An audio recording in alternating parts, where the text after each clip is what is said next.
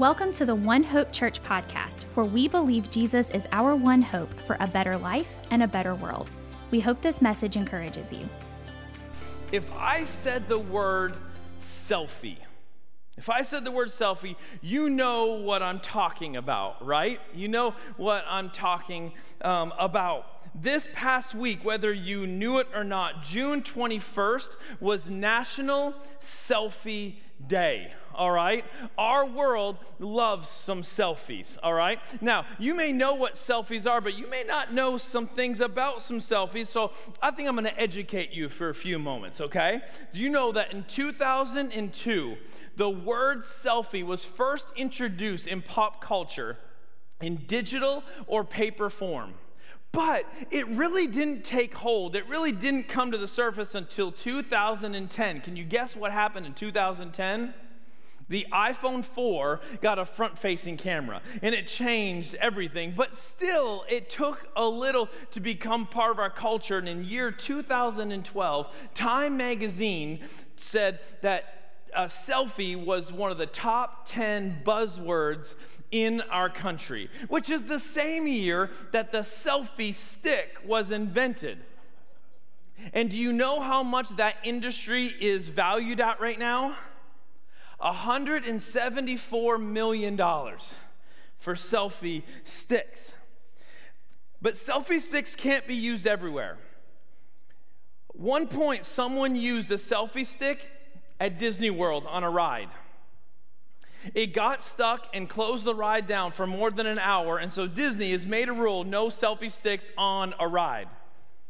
In Spain, for the bull runs, if you've seen these before, selfie sticks are banned because people have been distracted and even have been killed. So they put a $3,000 fine if you use a selfie stick. Where do you think the number one place in the world is to take a selfie? Eiffel Tower. Eiffel Tower, number one place in the world. Did you know in 2015, more people died from taking selfies than shark attacks? 93 million selfies are taken every day all over the world. All over the world. I want us to start today by being honest about something. I'm not going to call you out. I'm not going to ask you to raise your hand, but I want us to be honest about something. We can sometimes be addicted to ourselves. We can grow in being addicted to ourselves. And some of you may be like, I've never taken a selfie, or I barely ever take a selfie. I'm not addicted to myself. That's not me. Well, what about the language that you use in your conversations? How many times in your conversations do you use I, me, or my?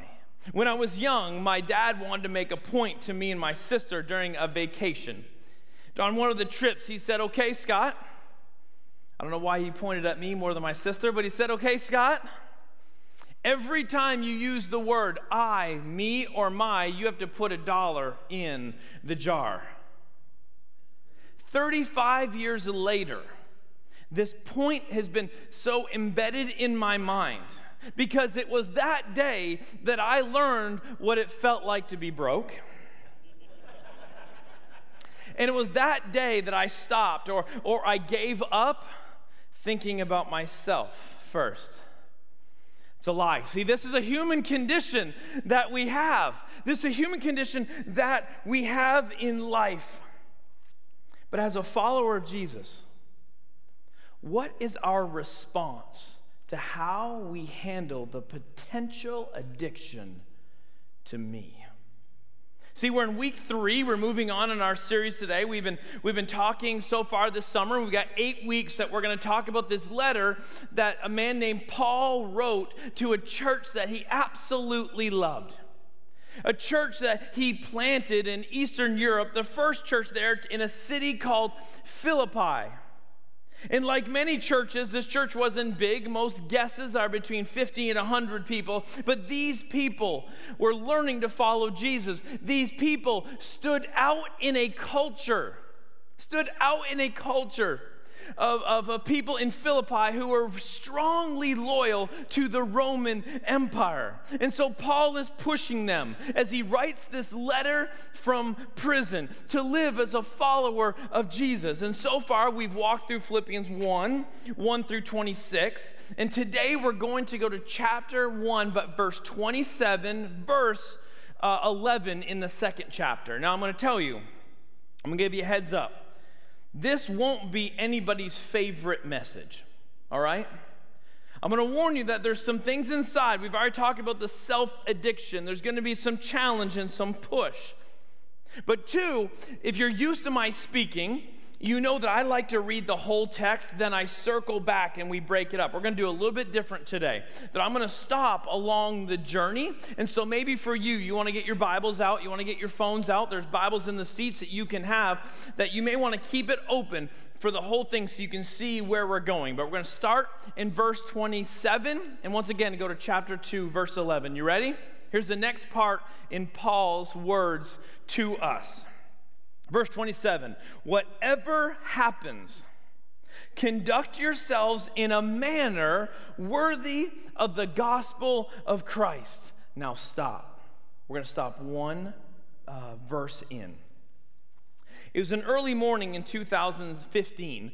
Amber and I had gotten up, and we were headed out to the immigration building in Atlanta, Georgia, because some of you are new, and there's something you don't know about me, is that I grew up in Canada. I am a Canadian citizen, all right? But it was time, in 2015, it was time for me to take the jump after living in almost 20 years in this country, that it was time for me to become a citizen. And so, once again, we woke up that morning and we went to the final phase of this journey of me becoming a citizen. It was the interview, all right? I had the interview, and in this interview, there was a potential of 100 questions they could ask me of American government, American history, and the like. And so I stepped into this room, and this lady didn't really care to have small talk, which threw me off because we got to have small talk, right? She didn't want small talk. She just got my ID, found out who I was, and she goes, question 1, nailed it. Question 2, dominated. Right? Question 3, 4, 5, 6, I'm unstoppable, I'm on fire, right? Like I'm just like, let's go. And she goes, okay, you passed, we're done. And I said, well, I passed and we're done. I thought there's going to be 10 questions. She said, well, there are 10 questions, but you only need to get 6 out of 10 right, so we're done. And I'm like, listen, lady, I studied for a while. Let's go all 10. Like, I'm ready to go. And she looks at me, and she does not smile. She does not think I'm funny. And she said, sir, we're done. And so I was in no place to argue with the person that was going to be approving my citizenship, right? So I packed my stuff up and I go out. And it was in this moment where I was declaring that I wanted to be a citizen of this country, and that I would live in the conduct that this country expected me to. It was in this moment when I said to the person that these rules, these laws, these expectations were I was agreeing to. And later, I would stand in a room with a bunch of people from all different countries, and we'd sing the national anthem, and I'd wave my little flag, American flag, on a stick, all right? And I walked out, and my citizenship in this country had been solidified. Why am I telling you this? Paul is speaking a specific language. Paul is speaking to these people who would understand what he's talking about in their context. When he says, whatever happens, conduct yourselves in a manner worthy of the gospel, the word conduct there is this. It's P-O-L-I-T-E-U-O-M-A-I.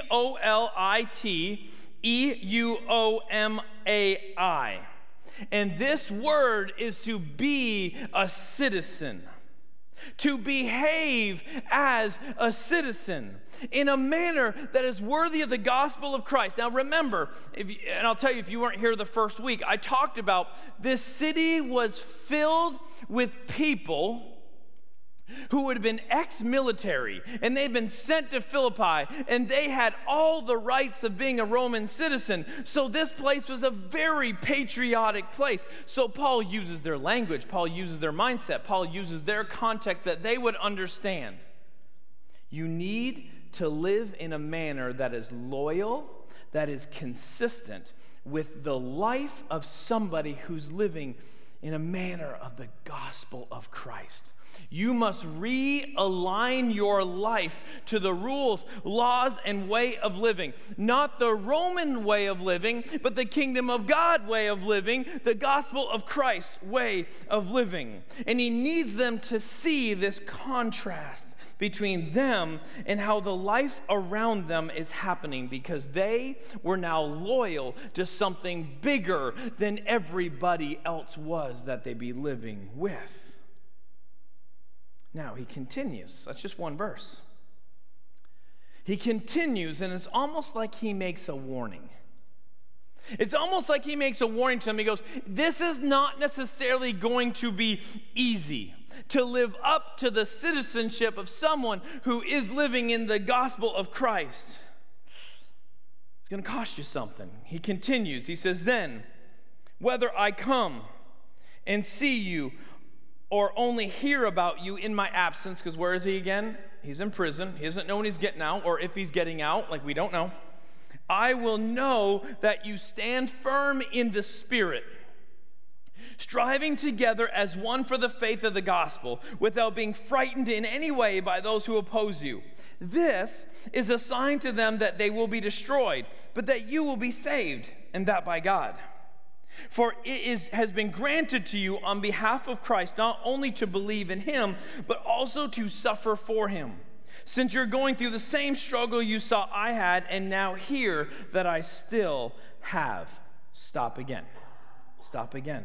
Do you see what he is saying in this moment? If you're going to live in a manner that is worthy of the gospel, you will not only believe in Jesus, do you see this? What else? You will suffer like Jesus. Going against the stream in life, going against the cultural norms in life, deciding the things you're going to say yes to and no to in life as you see everybody else live, how other people spend their money, how people spend their time, people with different agendas. And for Christians, there's always going to be a different lifestyle than you see around you. This is going to cause unique struggles. And so Paul's reminding them, don't be surprised when you live for Jesus. The world around you is not going to understand your beliefs, isn't going to understand your way of life, isn't going to understand why you do certain things. But our job is not to fit into the world. Just like I said week 1, Paul starts out the letter and he says, to you, set apart people. Remember, he starts the letter by telling them, you are set apart from the world that's around you. You don't fit in. And this church would have felt that tension. This church in Philippi would have felt that tension, the separation, and the friction as they go about living their life. And the more we live for Jesus, the more we live the life that is specifically called for us as followers of him, there's going to be more and more decisions where we just don't fit in. And we need to begin to feel comfortable with that. The tension will never go away. The friction will never go away. But our comfortability of saying, I'm going to live by these standards, even if it causes me some suffering, this is the way I'm going to live. But Paul's not done. Because Paul not only says, hey, this is what it's going to look like. He says, let me show you. Let me show you a different way that life is versus what you see around you. And so let's go to chapter 2. He says, therefore. And anytime you see the word therefore, he's going, okay, because I said this, with this as my setup, therefore, if you have any encouragement from being united with Christ, if any comfort from his tenderness and compassion, then make my joy, make me happy, make me proud of you, make my joy complete by being like-minded, having the same love, being in one spirit, and of one mind. Do nothing out of selfish ambition or vain conceit. Rather, in humility, value others above yourselves. Not looking to your own interest, but each of you to the interests of the others. In your relationships with one another, have the same mindset as Christ Jesus, who, being in very nature God, did not consider equality with God something to be used for his own advantage. Rather, he made himself nothing by taking the very nature of a servant, being made in human likeness and being found in appearance as a man. He humbled himself by becoming obedient to death, even death on the cross. Okay, stop again, because we just got into the meat of this part of the text. Paul isn't just saying, hey, you need to live the right way. Paul isn't saying, hey, it's just going to be difficult. He says, hey, listen, one way you're going to look different, one way you're going to stick out, one way of living that we have to have. If you're going to be a person that lives in a manner worthy of the gospel of Christ, well, let me show you what it looks like. And that's the meat of this today. What a gospel-centered people will look like. And I think there's two major things. The first is that we will live in unity, is what Paul says. What a gospel-centered people look like? We will live in unity. You have to remember that Paul cares as much about the church as he cares about them as individual people, okay? Through this whole letter, I come back to, he's speaking to us as people, but he's also speaking to us as a church. And in the success of being the church, in the success of being in the fellowship of being a follower of Jesus, he's telling them, you need to be united in Christ Jesus. This is what's going to bring you together. Now, this sounds obvious on paper. It sounds easy on paper for us to be united under Jesus Christ. But if you've been in the church for any period of time, you'll know it is not easy and it is not natural for everybody to be united. And I get it. I get it on one hand. We're all humans, right? We're all wired certain ways. We all have our own passions. We all have our own filters. We all have our own expertise. We all have these instincts and just desires inside of us. We all have our own thoughts on how things should be done. But this is exactly how the world works, is a bunch of individuals having their own thoughts, their own agendas, their own thoughts. And the church is supposed to be different, Paul says. And our difference in the world is we find a common ground. We find a unity simply in Jesus being front and center and being the foundation of everything that moves the needle in our lives. And Paul says, if you can get to that place, under Jesus, you'll be like-minded. You'll be in the same love. You'll have the one spirit that brings you together. And he wants that for us. But what does that look like for you as an individual? Let's act like Paul is speaking to them as individuals and us as individuals. You are created exactly how you're supposed to be created. You know what I've said for the last basically 10 years. You were created on purpose for a purpose. God has wired you. God has knit you together. God knows you, that we can never look down on ourselves because you are who God created you to be. And I always bring to you, don't talk bad about yourself. Don't look at the things you think are deficiencies. Don't look at the things you think you're not good enough. That is how God created you. And to not love how God created you is, I think, a smack in God's face, because you were created for something that someone else can't do. And to be an individual in this says, I'm going to be exactly who God created me to be, but with Jesus as the thread that moves the needle in my life. That when you live out there, how you can have a bond with other Christians is that you are you, but Jesus is the one that sets the bar, the standards, the way of living. So you go, but in your family, Jesus is what's front and center. You go work, but Jesus is front and center. In your relationships, go do your thing, but front and center. In your hobbies, in your sports, all the things. When you play pickleball on Tuesday, Jesus is front and center.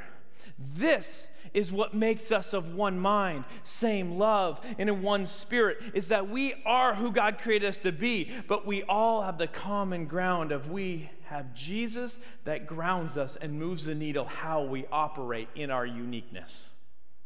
But how do we do this as a church? How do we do this as a church? The church is a funny place. Every week, and I can have conversations. The joys of Pastor Scott. And in 1 minute, I have a conversation that someone wants the music to be quieter. And I leave that conversation, I get to talk to someone who says, Scott, can we turn up the music? Amen. Some people want Pastor Scott to wear a tie and a suit, and other people are like, Scott, let's keep it less formal, right? Okay. Certain ways children's ministry should be done, and youth ministry should be done, and old songs and new songs. We all have opinions. And I want to tell you, I'm 100% comfortable with everybody having their opinions. I will not reject this. But how we come in unity as a church is we decide what we are about first. You know, if you've been part of One Hope, that I felt, what was it, 4 years now or whatever ago, that I was supposed to change the name, the identity of what people see us as a church. And that was a big move by us. And applause to you guys that you embraced what I felt God was asking me to lead to. And the whole idea was that we want to put Jesus front and center, right from the road. That the conversations we have are that we want to be a place where we share the hope of Jesus so that people can understand He is their only hope for anything they go through life. And that we become more like Him every day. Those are the two things. We can have a bunch of opinions, but what about as a church? How we accomplish, in those opinions, what the number one thing we want to accomplish is we've got to get the word out that Jesus is the only hope. And everything we do here comes back to that. And then just like our See-Feel Act books that we've made, if you haven't gotten one, they're in the Welcome Centers. Just like our See-Feel Act books, that we're reading Scripture and we're pushing ourselves so that we can become more like Him every day, because this is where freedom is found. This is where hope is ultimately found in Him as He transforms our life. This is what makes us one mind. This is what makes us same love. This is what makes us together in how we move forward in the Spirit. And Paul wants the church to be this way. Live in unity. The second thing he says is, I want you to live in humility. And what does humility look like? As we go back to verse 3, do nothing out of selfish ambition or vain conceit. Rather, in humility, value others above yourselves, not looking to your own interests, but each of you to the interests of others. And in your relationships with one another, have the same mindset as Christ Jesus, who being in very nature God, did not consider equality with God something to be used for his own advantage. Rather, he made himself nothing by taking the very nature of a servant, being made in human likeness, and being found in appearance as man, he humbled himself by becoming obedient to death, even death on the cross. Paul is tackling something is going right into something that is holding this culture back. And he's saying if we want to live in a manner worthy of the gospel, humility has to be part of your life. And the working definition for me, humility, has always been C.S. Lewis's definition of humility is not thinking less of yourself, but thinking of yourself less, right? And we see that play out in this. He's saying Jesus, who is equal to God, but didn't use that to his own advantage. That you look at the life of Jesus, he came to serve and not to be served. That he's looking at the interests of others. If we're going to live in the gospel, humility has to mark us. And to us, we're like, yeah, I get that. But in this culture, he is throwing something heavy at them because humility was at the lowest of the pecking order in their culture. The highest level was a culture of honor. To be honored was the highest level. Even to the point that wealthy people would hire poor people to come into their circles. They would compensate them to walk into their circles and heap praise on them in front of other people. To honor them in front of people. To raise their level of stature in front of all, to exalt them in front of other people. Rich people would do this. And I'm looking and going, well, that's not that hard to understand because that's what we do now. First century cultures come to us. People pay other people to raise their brand in our circles, which is the digital world. I've got a brand. I pay people to hype it up. I do whatever I can to get likes and shares, to raise my platform, to raise my brand, to raise how people look at me, to exalt me as a person. And Paul looks at these people and goes, it's not about getting honor, it's about humility. It's not about people below lifting you up, it's you having humility and putting people above you. And you've been told that before. But imagine sitting in their seats going, Jesus is different. This is completely different. To look at other people's interests more than my own? To raise them up more than me? But Paul goes, if you want to live in the gospel of Christ, in that kingdom, in that culture, you want to be a citizen that obeys the rules, the laws, the way of living of that, humility marks your life. And that's how we're going to stand out in a culture. That's how we're going to stand out because they'll see a people that says, I care more about you than I care about myself. I'm not telling you, I'm not hiring you to praise me and lift me up. I'm going to lift you up. I'm going to put you first. I'm going to serve you. And I want to tell you something, and I want to talk to the older generation of One Hope. You have set an incredible example for this church of how we take care of each other. I pray that as generations change, that this is one of the things that carries on, that we take care of each other. When there is suffering in the home, I see people jump in and gather around. I see people when they're about to have babies. These showers are big, they're huge, and they're just heaping presents and they're blessing them. I see people when they're about to get married, the celebrations that go on. I see and I know stories that people don't know when people are struggling, that I can give a quick call, or I don't even have to know about myself, but people jump in and say, I'm there for you. This is a culture that's been set at One Hope, and I pray that we continue this. Because this is what the church is supposed to look like. Humility. Not thinking less of yourself, but thinking of yourself less. And you know what the result of that culture is? Paul tells us. He says, therefore, because what I just told you, God exalted him, Jesus, to the highest place and gave him the name that is above every other name, that at the name of Jesus every knee should bow in heaven and on earth and under the earth, and every tongue acknowledge that Jesus Christ is Lord, to the glory of God the Father. The result of living in humility, where you think of other people first, is God is able to work in your life and to do what only He can do. And you get to be exalted under Him versus this earth. And Paul's not the only one that's talking about it. James talks about it. The letter we went through last summer, James 4:6, he says, but He gives us more grace. That's why Scripture says, and he quotes the Old Testament, God opposes the proud, but shows favor to the humble. And it continues in verse 10. Humble yourselves before the Lord, and He will lift you up.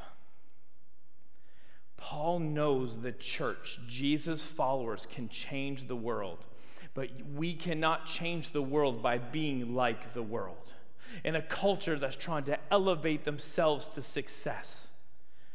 Paul goes, that's not how we roll. That's not our game. If you want to be exalted on this earth, then fine. Keep trying to raise your brand. You want to be exalted on this earth? Fine. Keep accumulating success in how this culture defines success. You want to have the praise on this earth and be honored on this earth? Fine. Go after all those things. You get yours while you're on the earth. But if you want to be exalted by God, you live in humility. You put other people first. You forget yourself and you think of other people. This will be a sign to the world that we will be saved by God. This will be a definition to the world that that as Christ is our foundation, He gives us different motives and a different way of living. And He says to the church in Philippi, you want to live, please, whatever happens in your life, no matter how hard it is, whatever you do, live as a citizen of the gospel of Christ. Live by those way of living. Buy into those rules and buy into that way that Christ has set a model for us. And in this, God will be able to work in your life just like He did Jesus. That Jesus was always the Son of God. Jesus always deserved to be exalted on this earth. But because He approached it from a place of humility, God the Father was able to put Him in the seat He deserved at a place this world never was going to. We just have to decide, where do we want our praise to come from? We have to decide where we want to succeed. Do we want to succeed under God in His kingdom, or do we want to succeed here in this kingdom? The road to success is humility. We just have to make that choice. You can keep taking selfies. I don't really care. I don't want you to feel like I would. But really think, what is your life about? Who gets to set the course of who you are, the character you are as a person? The results of your life will come directly because of how we choose to live. So, Heavenly Father, thank you for Paul's words to us. It's a little challenging, it's a little correcting, it's a little putting us in our place. But God, you want so much for us, and you want so much for the church. And the world goes by a code that says, praise me, and you go by the code that says, put other people first. And this is sometimes hard because we want to live a different way. But God, may you shape us, may you form us, may you reorder our life, so that the world gets to see who Jesus really is. And I believe as we live in humility, they get to see Jesus, and you will be magnified, God. You will be glorified, because in a world of arrogance, when humility enters the scene, it looks different, it feels different, it does move the needle. And we want to declare where our hope is found in Jesus. We want to declare that we're trying to become more like Jesus every day. So do a work in our life. May we take this challenge and say, I will live in a manner worthy of what you gave me, the gospel of Jesus. So God, today, just help us to be that church. In your name we pray. Amen. Thank you for listening to this message from One Hope Church. If you liked this message and would like to hear more, check out our website at ouronehope.com for message archives, service times, and more information on how you can get connected. Thanks again for listening, and we hope to see you soon.